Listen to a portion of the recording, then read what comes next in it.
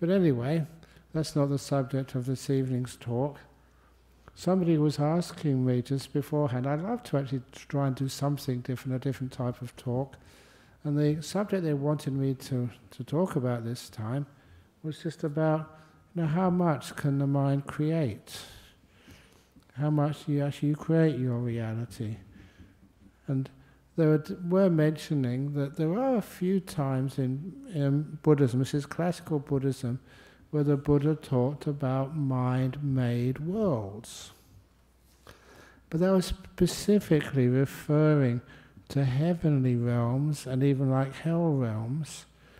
And especially just to say a few silly things about hell realms. Sometimes that I wondered about hell realms. I don't know if I told the story about, sometimes it's not just hot realms, even cold hell realms as well. Did I tell the story about those two men who supported the Fremantle Dockers? That's one of the football teams over here. Over here. Oh, I'm going to tell it again anyway because it's a funny story. That these two men from Fremantle, were Fremantle Dockers fans. I don't know what they did, but they ended up in a hell realm somewhere. And so it was really hot in there. But these were young men. They're used to the hot weather in Western Australia. They said, oh, this is not so bad. It's a bit warm, but, it's very warm, just working in the mines up north sometimes in Western Australia. So they're working very hard. And this devil fellow saw that he wasn't making much of an impression on these two, so he turned the temperature up. He said, oh, this is really nice. This is like working in Broome. And so he turned the temperature up even more. Oh, this is like working up in Alice Springs or somewhere. This is really nice. And he said, how can I get through to these people? So that's when the devil turned the temperature right down, and so that it got ice everywhere in hell. And these two men, they were jumping up and down for joy. And I can't figure out these two people, said that devil. And so he asked them, well, why are you so happy now? He said, well, we always knew that Fremantle Football Dockers team would win the grand final when hell freezes over. So that's what's happened. Yay, go the Dockers. But anyway, those are supposed to be like realms which are mind created. It's what you feel you need and require. And it's the same with the heaven realms. Yeah, those heaven realms do exist, but you create them. How you want them. What would you want for delight and pleasure? What you think is your reward? Because the mind has that power to do those things, but you don't really know that until maybe, in a future life. But let's just talk about this world. How much of this world do you create? And of course, there's a huge amount of it. You don't really create what's so much on the outside. What you do create is how you relate to it, what you make of it. And that is the most important part. A classic story which makes this quite clear was that story of when, as Buddhist monks, we go into prisons. One of the monks will be in Incarnate Prison Farm this evening talking, that's Venerable Radha this evening, right now. And we've been doing this for years and years and years, not just Incarnate Prison Farm, that's just next door to us, but also to many of the other prisons in the world. And this one monk years ago was in one of these prisons, and the prisoners asked him, so what's it like in a Buddhist monastery?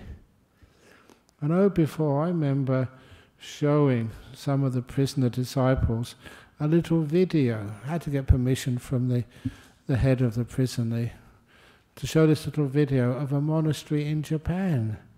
Those Zen monasteries where the meditation master will go around behind people and whack them on the back if they fell asleep. There was someone snoring during the meditation, but don't worry, I will never do that to you. You have kindness instead. But I remember the prisoners who were my disciples, there were some violent people there. And they said, "Oh, don't you ever try that, Ajahn Brahm. We're much bigger than you are." But when you get to know people, then they regard them as friends, rather than you look down upon them as you're the teacher and they're the people you're supposed to be listening. That those, you get a relationship together with the people you're teaching. And that's an important part of being able to impart information, to get that relationship going first of all. And one of those monks was describing to the prisoners in the big, it used to be called Casuarina prison. No, it was actually the one over the new one. Yeah, it was Casuarina prison, yes. I was talking to them for a while, and then they started asking, what's it like in a Buddhist monastery? Because they had no idea what a Buddhist monastery was and what we did.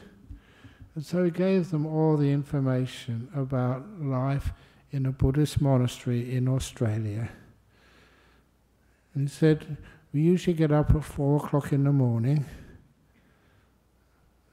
but it's voluntary. You can always get up earlier if you want to. That's true, this morning I got up at 3, just that's when I woke up. So you can get up earlier if you want to. And that really quite surprised prisoners. You get up that time of the morning? What bad karma did you have to do that you don't sleep in? That's the sort of thing they thought, that sleeping in is like a pleasure. So, but what do you do if you get up that early? And he said, we meditate. Well, okay, fair enough. He said, then what do you do for breakfast? And many of the monks don't have breakfast in the morning. And if you do have a breakfast, actually the breakfast gets worse and worse now every morning. I'm just looking at one very kind lady who brings breakfast every Tuesday morning. And, but it's wonderful to see your joy and happiness. But in those days we didn't have much breakfast at all. I said, oh, in prison, I'm not sure if you know, but in prison they have so much breakfast, whatever you want basically. I don't know what type of breakfast you like, whether it's vegan breakfast or I don't think they have free range. It doesn't fit in jails. Free range breakfast or anything, pancakes or whatever. But anyway, so they said, oh, in prison you can have whatever you want. What do you do after breakfast? And I think, you all know, those of you who have visited Bodhinyana Monastery or Dhammasara Monastery, we work. And sometimes we work very hard. What were you doing this morning, Venerable? Sweeping. I think you do more than that, won't you? Yeah, he's an electrician. So some of the monks work really, really hard. And so up until about 10:30, and 10:30 try and have a shower, and then we just have our lunch. But the lunch, when we described what a lunch is like for monks, we eat out of a bowl. And I don't know if you've ever seen us eating. You should go and have a look next time you see the monks, even tomorrow morning, just at 10:30, we have our arms round, we put the food in the bowl, and especially on Saturdays and Sundays, we don't even put it in the bowl. We say, okay, some of that, and somebody else puts it in the bowl. And sometimes I say, just a little bit, and they put so much in. Sometimes I want a lot, and they put a little bit in. Because I don't do it myself. And other times, you know what happens, people say, oh, you must have some of this. Even though I don't like it, because they cooked it. Okay, put it in. And so sometimes you do have some amazing concoctions in your bowl.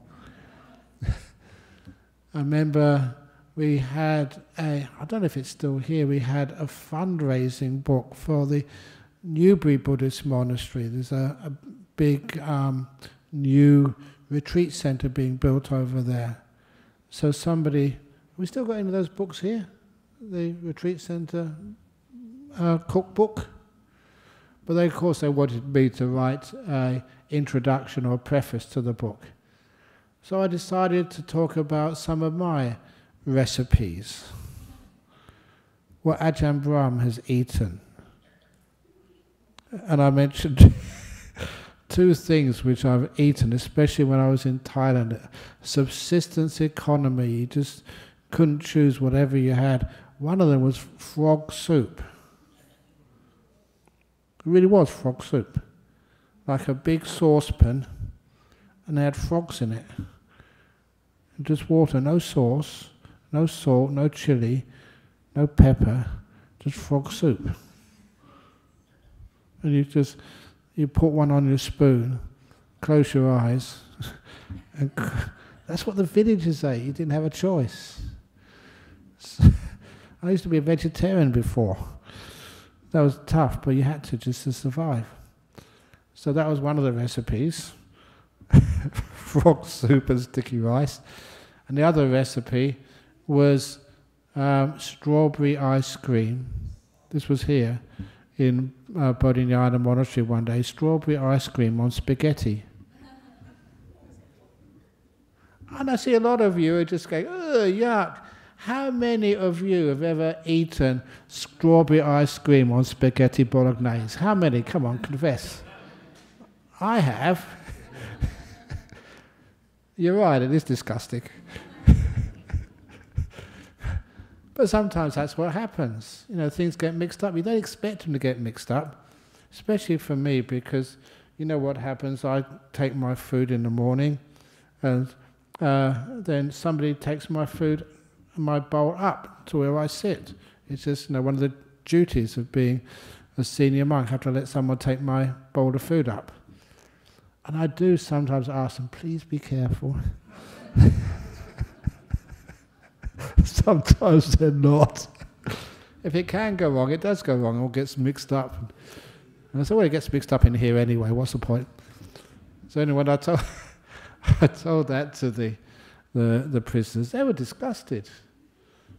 They said, oh, can't they? Apparently they told me, even in solitary confinement, you get like a tray. And the tray's got little compartments. It's much worse in Buddhist monasteries, honestly. Then, and then what about in the afternoon? What do you do then? And you know what do they do in a prison? Sometimes they play sport, have a game of footy or tennis or table tennis or something. I know there's a few people here who've stayed a while in monasteries. Do we play sport in monastery? No, I haven't seen it. Anyway, they're pretty good at hiding it. Maybe on the weekends when I'm not there. No, you don't do that. And that's when I started to think, what would happen if we started a BSWA, that's Buddhist Society of Western Australia, footy team? Should we start one? If we did, it would have to be done on Buddhist principles. Number one, let go. Kindness. Give the ball to somebody else. Don't keep it yourself. That's attachment. If you keep it to yourself. In other words, it wouldn't work, would it? I did tell somebody actually in the car coming up here today that, or was it at lunchtime, but the last game of football I ever played, I was at the university. There's something wrong about the sport which I really didn't like. That only 9 of the opposition turned up to play. 11 of us turned up. So at half time, it was about 7-8-0. We were ahead. I went up to my captain and said, is it okay if I play for the other side in the second half to make a game of it? And he said terrible things about me. And he said, look, I would prefer the game. I don't care who wins, honestly. I would prefer to have a wonderful game. The game is more important than winning. And that was always, you know, maybe because I've been a Buddhist for too long, but I prefer that's much more fun. So I said, no, so we can't have a football team. So what time's your dinner? They said. Dinner? We don't have dinner in monastery. We eat just in the morning time, and nothing to eat at all in the evening. And that really surprised them too, because they thought that, you need something in the evening. We don't. Then what do you do then in the evening? Can you play cards? Have a game of poker? No, we don't do that. What do you do then in the evening? Ever guess what the answer was? We meditate. And I think if I remember correctly at the time, the prisoners did ask this monk, don't you ever get tired of meditating? The thing is that monks have to be honest. So he said yes. Not all the time.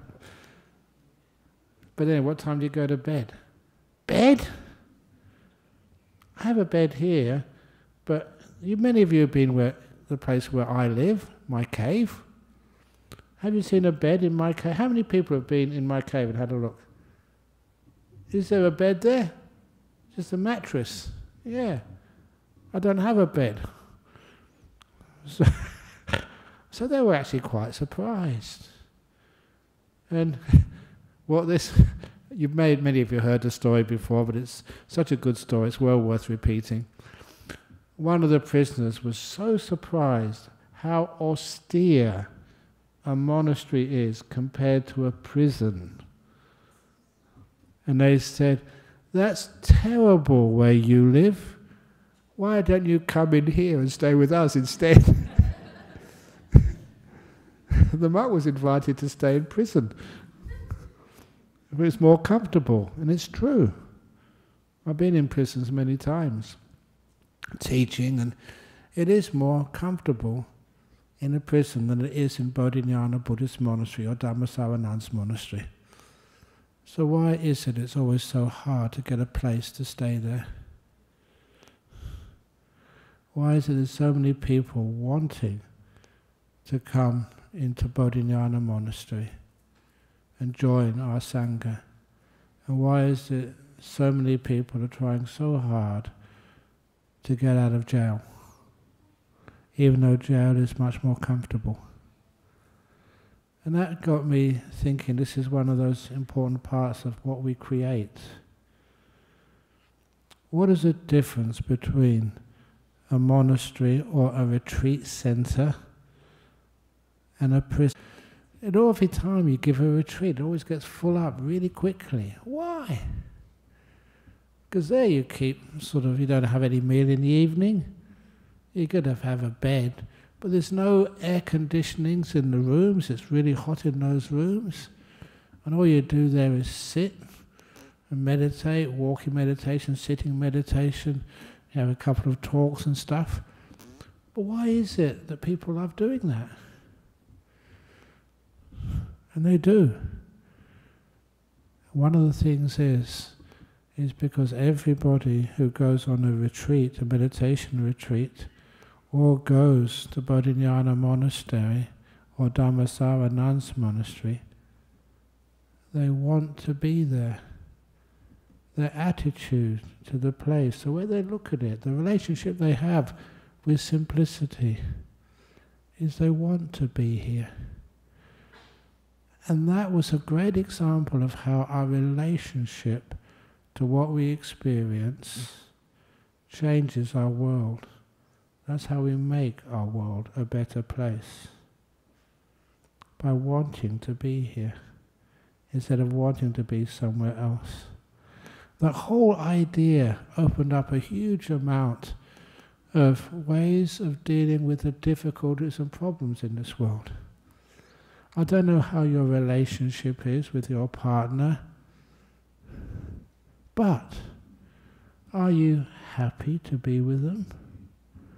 They may not be perfect, they rarely are, but are they good enough? Am I happy to be with you? If you are free.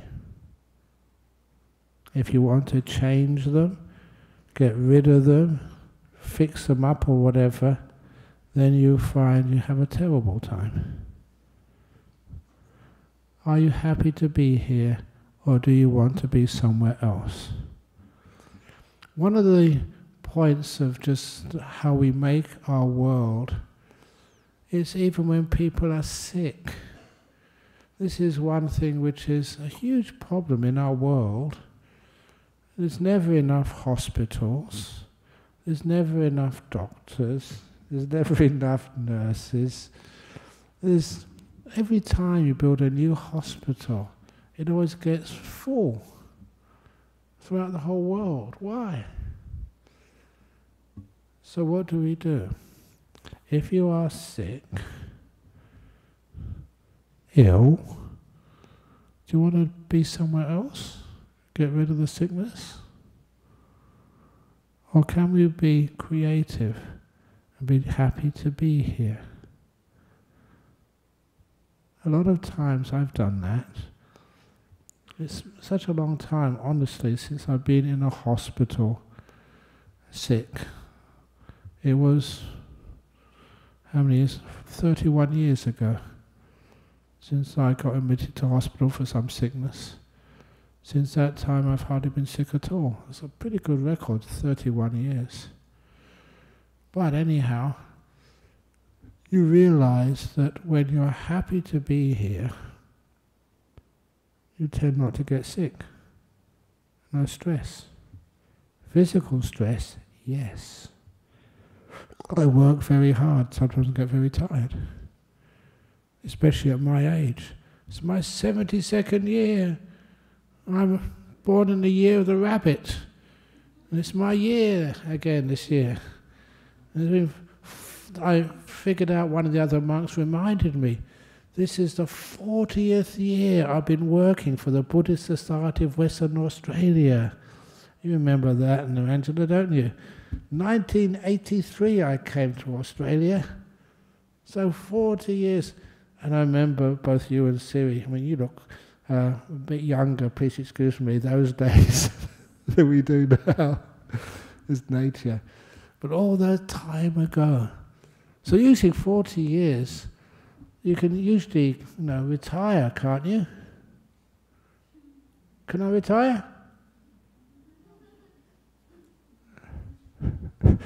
Now, be honest or be kind. Which one? Okay, I'm not going to retire. You know why I don't retire? Sometimes you get a gold watch or something for 40 years of service. That's the trouble being a monk, you can't accept gold. So I can't get a gold watch or anything. So anyhow, but the reason why you don't feel like retiring is because you're happy to do this. I'm happy to be here. Doesn't matter how long you have to give a talk. And you know what happens after the talk is finished? We ask for any questions. And can people put their hand up? No one puts their hand up. I always assume you got no questions. But then after I bow here, there's a whole line of people with their questions. Oh, I'm happy. So it doesn't really matter what you have to do. It's just your relationship to that problem. And even in a prison, you can compare it to a monastery, and a monastery is more austere. How many of you would volunteer to go into a prison for a couple of years?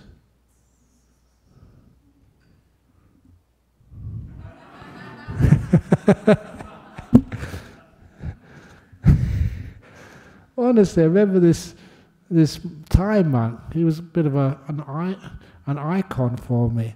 He was set up, and I'm not exaggerating, he was put in jail. He was a number 2 monk in Thailand at the time, and Chakun Tape Siddhimuni his name was, and he got on trumped up charges of being a communist, was sent into jail for a couple of years. And once they found out the charges weren't legitimate and he was freed, that he never felt angry at all. He had so much gratitude. Honestly, he wrote this wonderful book about his time in jail. He said that was two of the best years of my life. There I was in jail. People gave me enough food. It was simple. I slept on the floor. I don't mind sleeping on the floor. I never had to give any sermons. I never had to give any blessings. I never had to teach any retreats. I never had to do anything at all. I had no responsibilities at all. It was a real retreat. And when I heard that, and it was honest, he wasn't making this up, he had no sort of sense of why did they do that to me, this was really unfair. It was unfair, but he made the best out of it. What happened to him was, for most people, was just disgusting. But then he decided to change his attitude towards it and make it a wonderful experience. An experience he really caught up on his meditation, caught up on a lot of his reading, and did a lot of wonderful things. If any of you are stressed out, maybe I should suggest that. You can see what I'm talking about. How we can see what happens to us in life, and some of it is not our fault, some of it is your fault. But you know, we all make mistakes from time to time, so don't worry about the mistakes you made. They're in the past, you can't change them, but you have the consequences. Or you can make something of the consequences. You can actually relate to them in a different way, in a positive way. How can I make use of these experiences? In a couple of weeks, we have the Solaris Cancer Care. I'm giving another talk at their place. Every year I go there. And that one of the reasons I go there, the cancer care place over in Cottesloe, is that I learned so much. I'm supposed to be teaching, but what I learned there it's quite surprising how many people who have been through cancer, either their loved ones, have gone through it, or have died, or they're going through it. How many of them told me this was the best thing that ever happened to them? And that's quite shocking.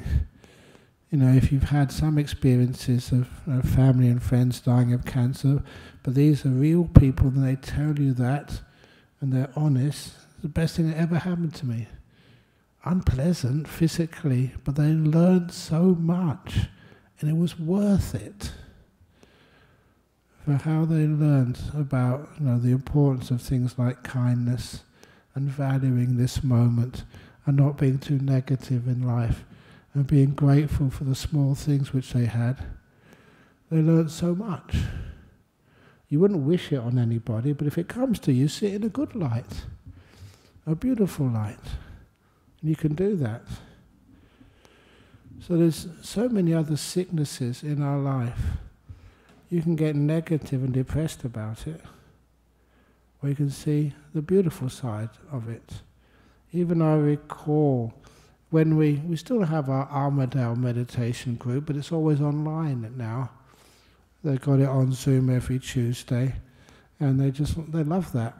It's easy to arrange.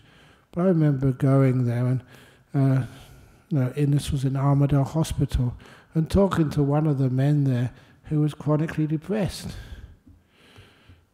And then I just started talking to him, and I asked him, I said, well, you're depressed, how does your family treat you? I said, they're really nice to me, they let me sleep in, I don't need to go to work. And even this morning, yes, he said he was a bit fat, but they let him have ice cream for breakfast. How many of you eat ice cream for breakfast? How many of you would like to eat ice cream for breakfast? Yeah. And I was going to put my hand up, but then if I put my hand up, I'll get it tomorrow for breakfast. So don't do that to me. So, anyway. But he said, yeah, he got ice cream, he got double portions. I said, yes, exactly. That's what happens to you if people say you're depressed. They do anything to cheer you up. So if you're depressed and you say, I think I need some ice cream for breakfast this morning, then you get it. And you start to see the benefits of being depressed. And then I told him the secret. I said, listen, when you start to get out of your depression, don't tell your wife. Don't tell anybody. Enjoy it for as long as you can. And they can see what I'm saying here. It's your attitude which you have towards that illness. It's just how you regard these things. What you do with what you've got. Even just, my goodness me, when people had the height of the COVID crisis, so many people had to go in quarantine. So many people, couldn't go to work. And they started complaining, said, this is terrible, I lost my job. And I looked at them and said, last week you were complaining how stressed out you were. And you never had any time for anything. Now you've got lots of time. Why is it people always complain instead of always having gratitude? If you've lost a job, you have time. Time to enjoy yourself. And you say, well, I've got no money. It doesn't take any money to come down to Bodhinyana Monastery, come here on a Friday night. It doesn't cost any money just to, well, maybe a little bit of money to go to the beach and have a nice walk on the ocean front in the afternoon. And it's a nice day. Does that cost any money? A little bit, but not much. And you can have time to do that. Most people can't do that because they're so busy working. And you have lots and lots of time to really catch up on your sleep and really relax. And how many people can sleep in the morning till 8 o'clock, 9 o'clock without really being afraid of being late for work? So if you lost your job,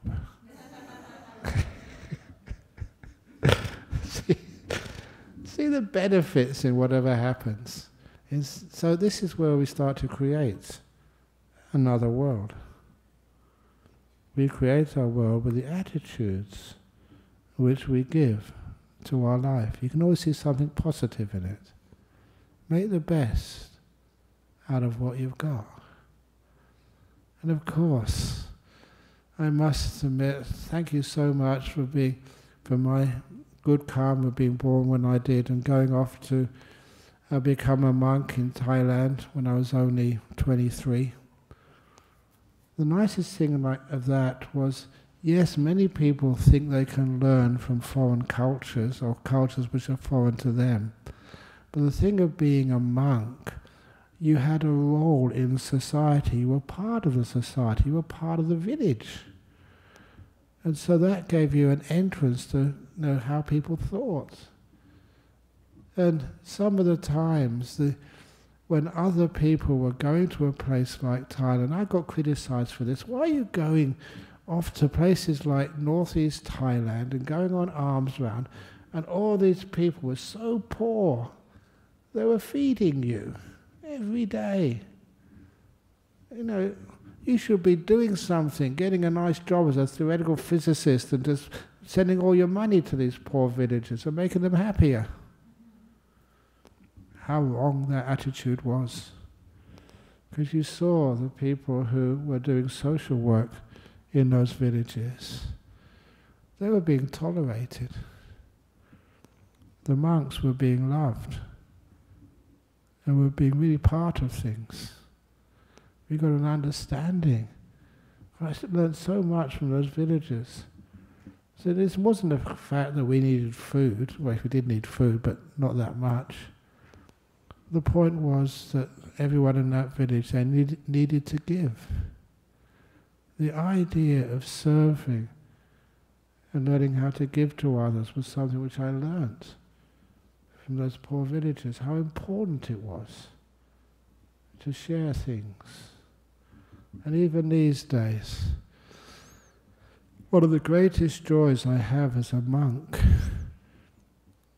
is actually to serve you. You've heard all these talks before and all the jokes. I'll tell them to you again. Simply because you need to give. There's a few things you can give. And well, what's those occasions? I think I said this to the monks or somewhere recently. Could have been here last week, I'm not sure. One of my great memories was of just walking through an airport, I think it was a Singapore airport, and seeing this poor traveller trying to get some sleep just on one of the benches. She's obviously between flights, and she wasn't doing very well, trying to get some sleep. So she was tossing and turning, and in my bag I had iPads, the eye shades. And so I just said, "Do you want one of these?" And she was half asleep. "Oh yeah, thank you." And so I gave her just an eye shade so she could help sleep much better. It's a tiny thing, but I always remembered that. Maybe I really helped that lady have a bit of sleep. And so she knew there were kind people in this world.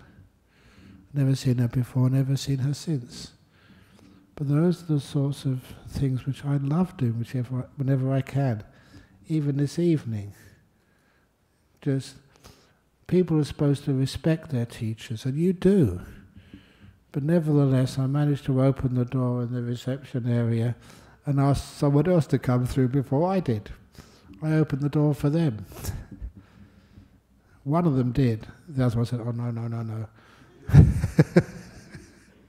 But I love it when you go in first. If I can do a service to you, open the door for you or something, it's a small thing, but it makes me happy. Why? A little bit of joy, doing things a little bit differently.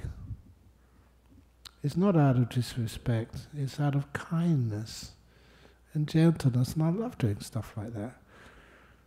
And I think many people do as well. The attitude which we have, what real respect is. And that's one of the reasons why, even on simple things, when people come to Buddhist temples, they wonder, all these traditions which we have, why do people have to take their shoes off when they come in the temple? Why? I mentioned that before. The answer to that is, it means that if I tell a really bad joke, you've got nothing to throw at me.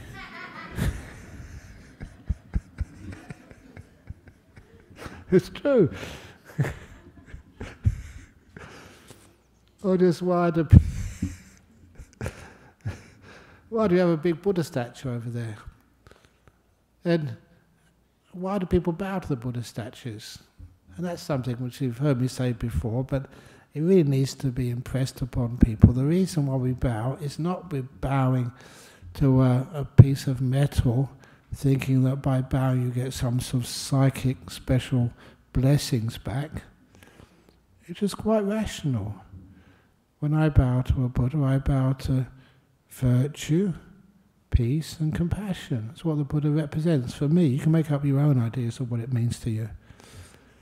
Because those things, they're the heart of spirituality, not the things, they're the attitudes, the relationships.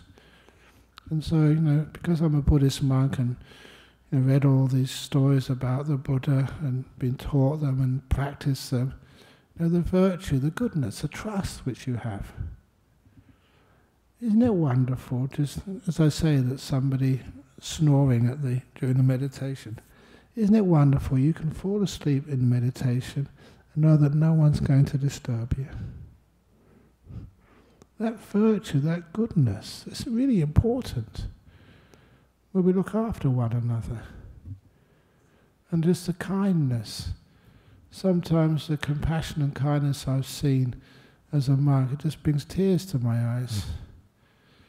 And I must admit, one of the greatest acts of kindness was of this out-of-work nurse. She was struggling to get by. But nevertheless, when she heard that there was a Laotian refugee, it happened in the room over there many, many years ago. One of the Laotian refugees had just got a telegram from her mum, actually from her family members. Her mother was dying. But in Oregon, in United States. And she was here in Perth, this refugee. She had no means of getting to see her mother for one last time. And so she was crying her eyes out. And the lady I'm talking about, she was organising the flowers for the hall. She stopped doing that, reached into a handbag, took out a checkbook. In those days we used checkbooks. And just signed a blank check for her. If it didn't hit out, you go and see your mum. This is in United States. It was a beautiful act of kindness, and especially I knew that nurse out of work because she'd ruined her back. Didn't really have much money, but she'll find enough there to pay for this woman's air ticket. And that sort of compassionate blank check was beautiful. And that's why my second vow is always to kindness, virtue, kindness. Actually, no, it's not, got it the wrong way around. The second one is for peace, for meditation. Imagine how many people come here on a Friday night and sit quietly here. It's amazing just how peaceful you are with so many people here. And how you can take some of that peace and that stillness back home with you. Never underestimate the power of peace, the power of stillness, going for a walk by the ocean but not saying anything. Doesn't mean you don't care for one another. Same on retreats, we always have this noble silence, but you can always smile at one another. And that smile is just worth so much. People care about you, but you don't get into these complicated speech things which usually mess up relationships. So this is how we can create a beautiful world no matter what's happening to us. You may be poor, but nevertheless, you can still be kind. You can still be virtuous. You can still look at this world and think this is a great place to be, a great place to raise your kids. Why not? We change our attitude towards things. Earlier I was just saying, as a scientist, when we're talking about, or somebody was asking, but I was just saying my experience in theoretical physics, fundamental particle physics.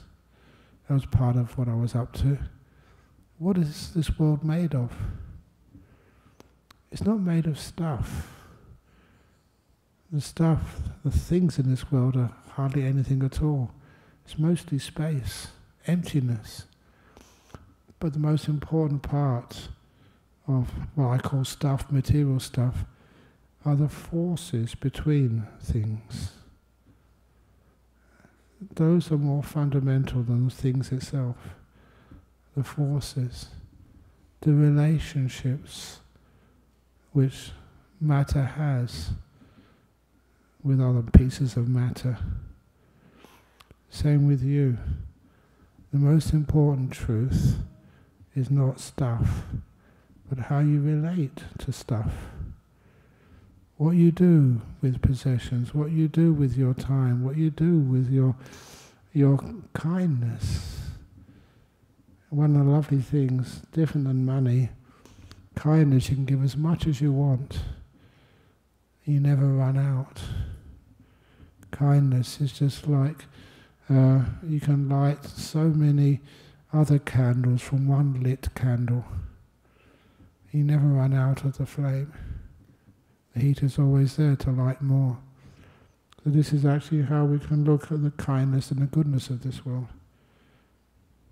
And we can create a huge amount of positive things. That's why I get a bit disappointed if you look at the news. They always say negative things in the news. Who's doing something wrong? Who's doing this stupid thing? But there's so much goodness in this world, so much kindness in this world, so much virtue in this world. Never forget that. And then it uplifts you. It's wonderful to be in a temple where most of you, I don't know your names, are not interested in your names, they're just interested in you. not sure where you come from, not that interested where you come from. And allow whoever it is wants to come into this hall, please come in. In other words, without judgment, but treating human beings as human beings, being kind to them, and saying you're all welcome in this wonderful journey called life. And however you live in this life, we always got something to share with one another. And that kindness, that care is the most important part. And if we have lots of kindness and care and virtue in our Buddhist community here, then we're a very, very wealthy organization. Thank you for listening.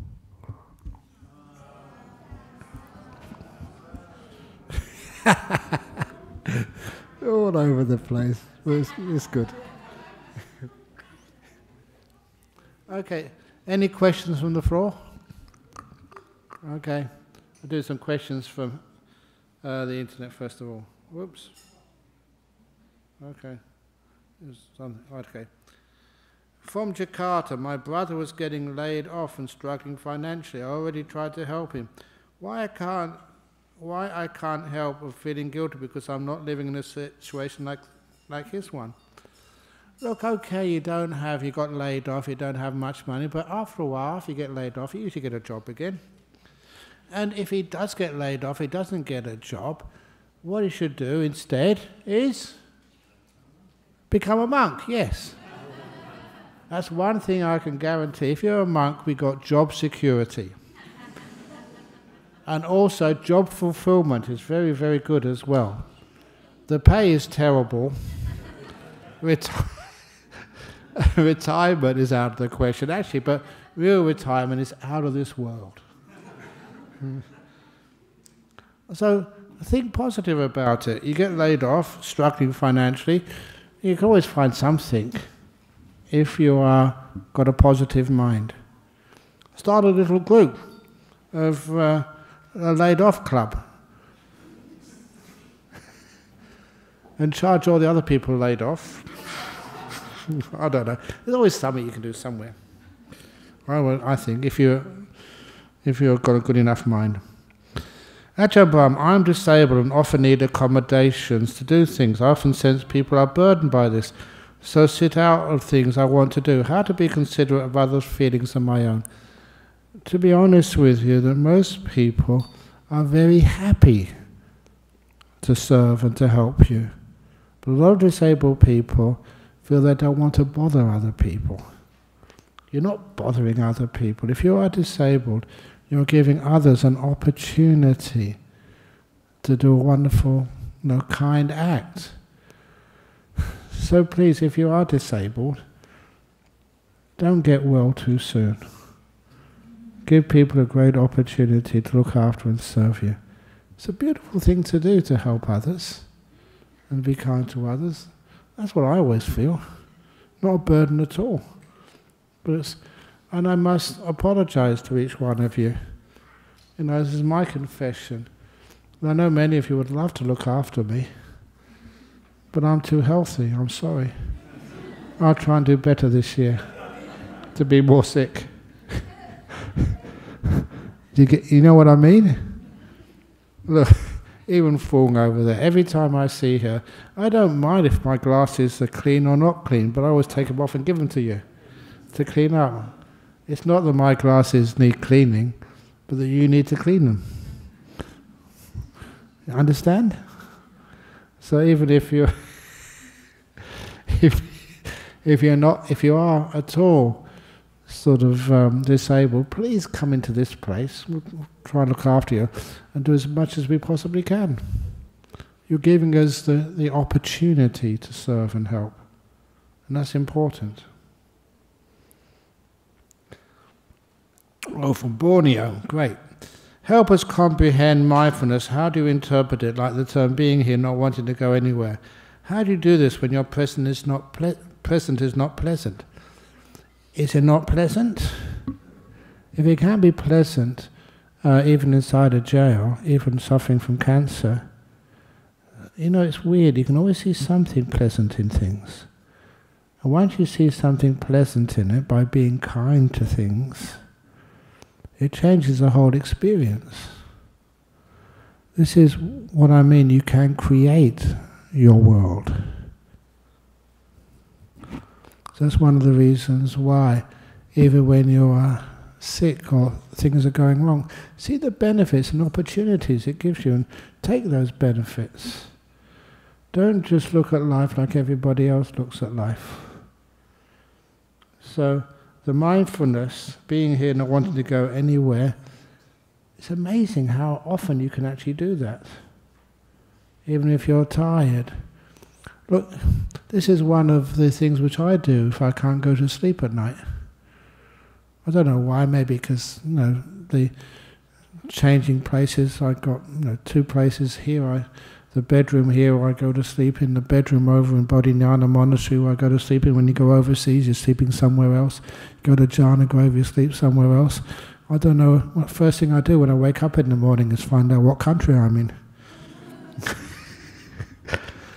But if I do have trouble sleeping, the trick is, you lay down there, make yourself comfortable, and you say, I'm happy to be here, even if I can't go to sleep.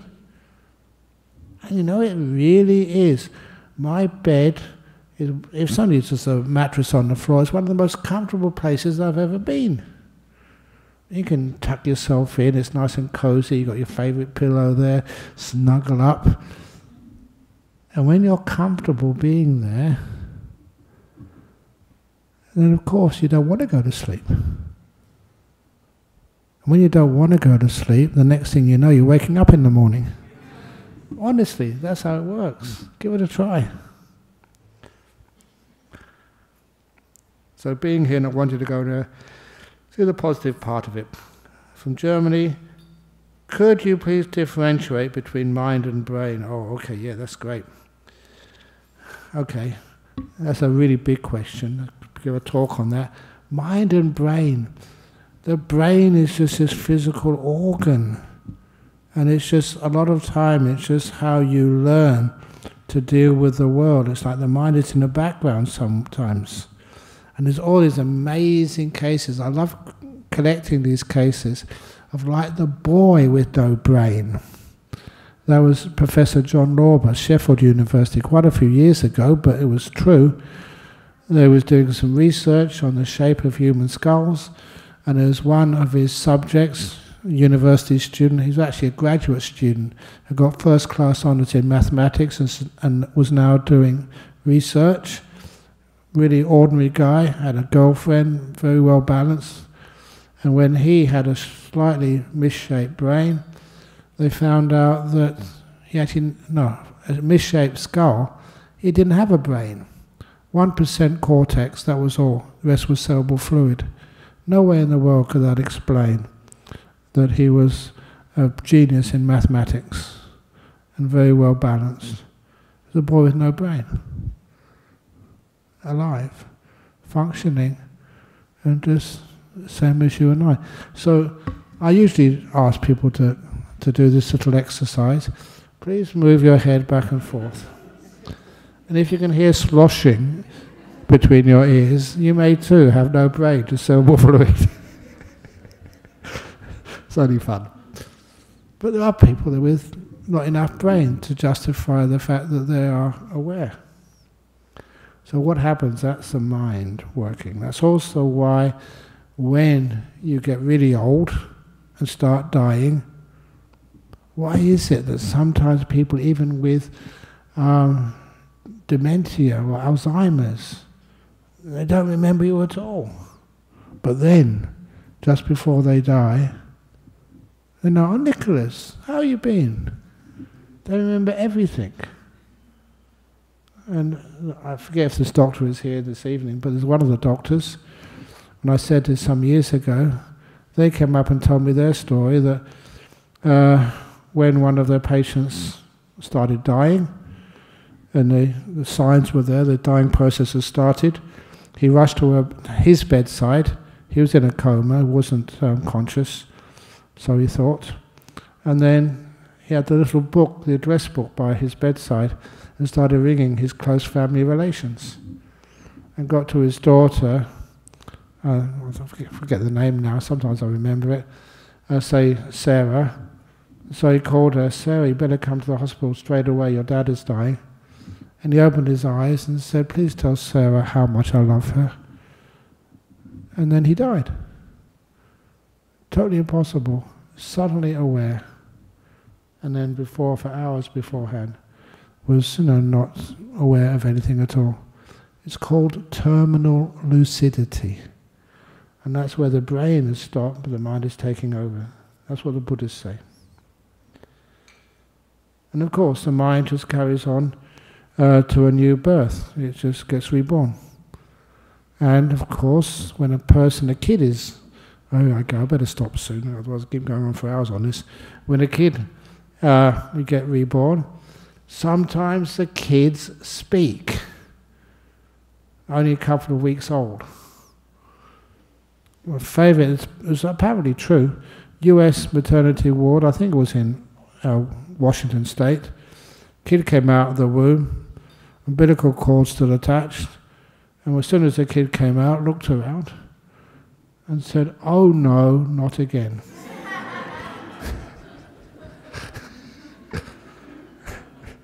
Imagine, you can remember just what you went through. You've got to go through all that all over again. Going to school, going dating, getting a job. all over again. Would you want to do that? That kid was smart. Last question.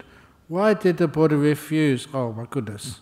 Why did the Buddha refuse to allow women to become fully ordained bhikkhunis? It is mentioned that he refused Ananda's request thrice. I think the third time he allowed it. Why he was supposed to be saying 2 or 3 times, say no, I'm not sure, but the most important thing was it was permitted and allowed. And it was part of his mission in life. Here I go, one of these other passions which I have. It was one of the missions of the Buddha's life. He said after he became enlightened, Mara came up to him and said, look, great, okay, I admit it, you're enlightened, marvelous, but don't go teaching. Teaching is really a pain in the butt. It is, you know.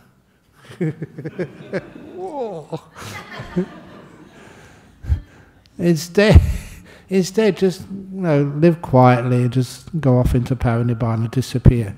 And the Buddha said, no, I will not disappear into parinibbana, actually disappear, until I've established a strong sangha of monks, strong sangha of bhikkhunis, nuns, strong lay Buddhist community, a strong lay men's Buddhist community and lay women's Buddhist community, the 4 parisas, the 4 groups.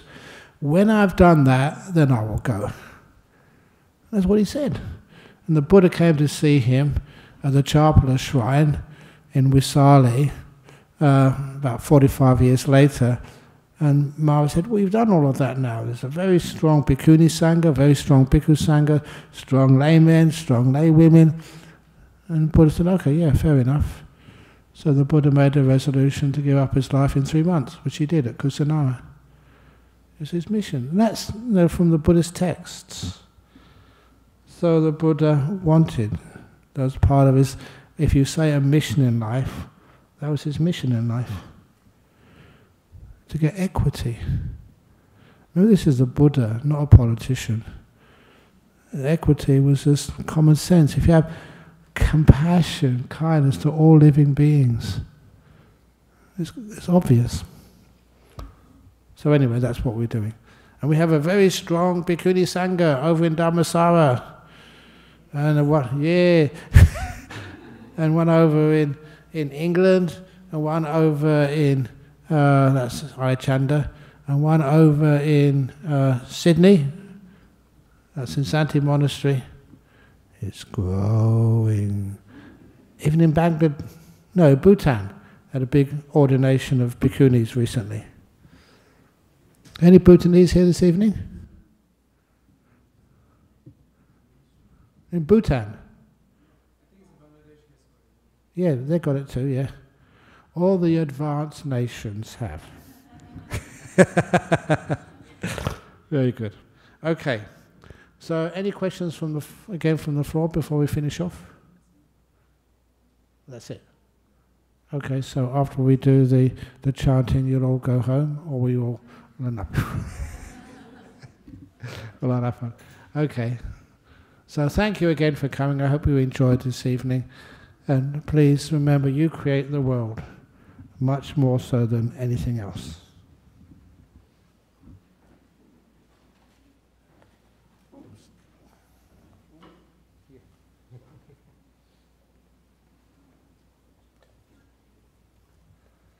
Arahang Sama Sambuddho Bhagava Buddhang Bhagavantang Abhivademi Suakato Bhagavata Dhammo Dhammang Namasami Supatipano Bhagavato Sawaka Sangho Sanghang Namami.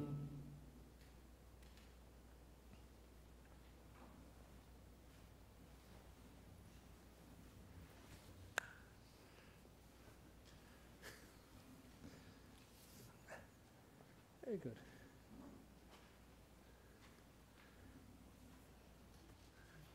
Okay, wish you all a happy evening. Take care. Don't do anything I wouldn't do.